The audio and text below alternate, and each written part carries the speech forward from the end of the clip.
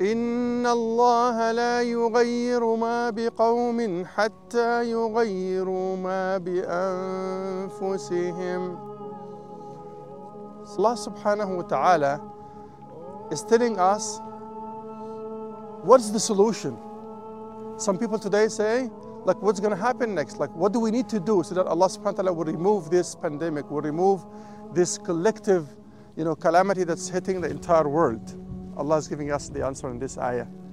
Allah will never change the condition of people until they change what's in their souls, until they change themselves, until they change from within. Now I'll ask you a question. Allah subhanahu wa ta'ala in surah number 38 and number 29, He said, كِتَابٌ أَنزَلْنَاهُ إِلَيْكَ مُبَارَكٌ. O Muhammad, this is a book, meaning the Quran.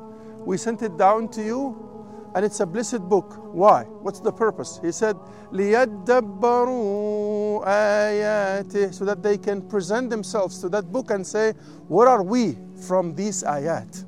So now when I ask you this question, Allah subhanahu wa ta'ala in surah number 55, He starts the entire surah saying, Ar-Rahman.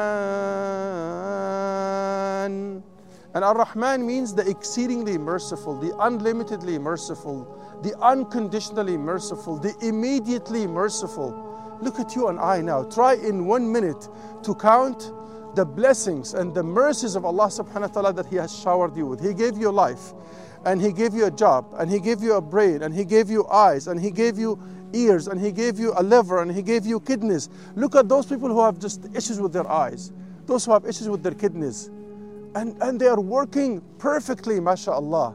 So now the question is, when I think about these blessings that Allah subhanahu wa ta'ala has given me, I should use them to please Allah subhanahu wa ta'ala. Yes, I can enjoy life, but I use them to please Allah subhanahu wa ta'ala. This way, Allah subhanahu wa ta'ala will bless it more for me.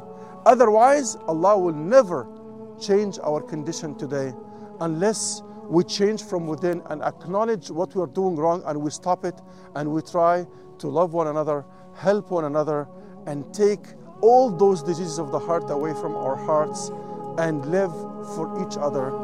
Wassalamu alaikum wa rahmatullahi wa barakatuh.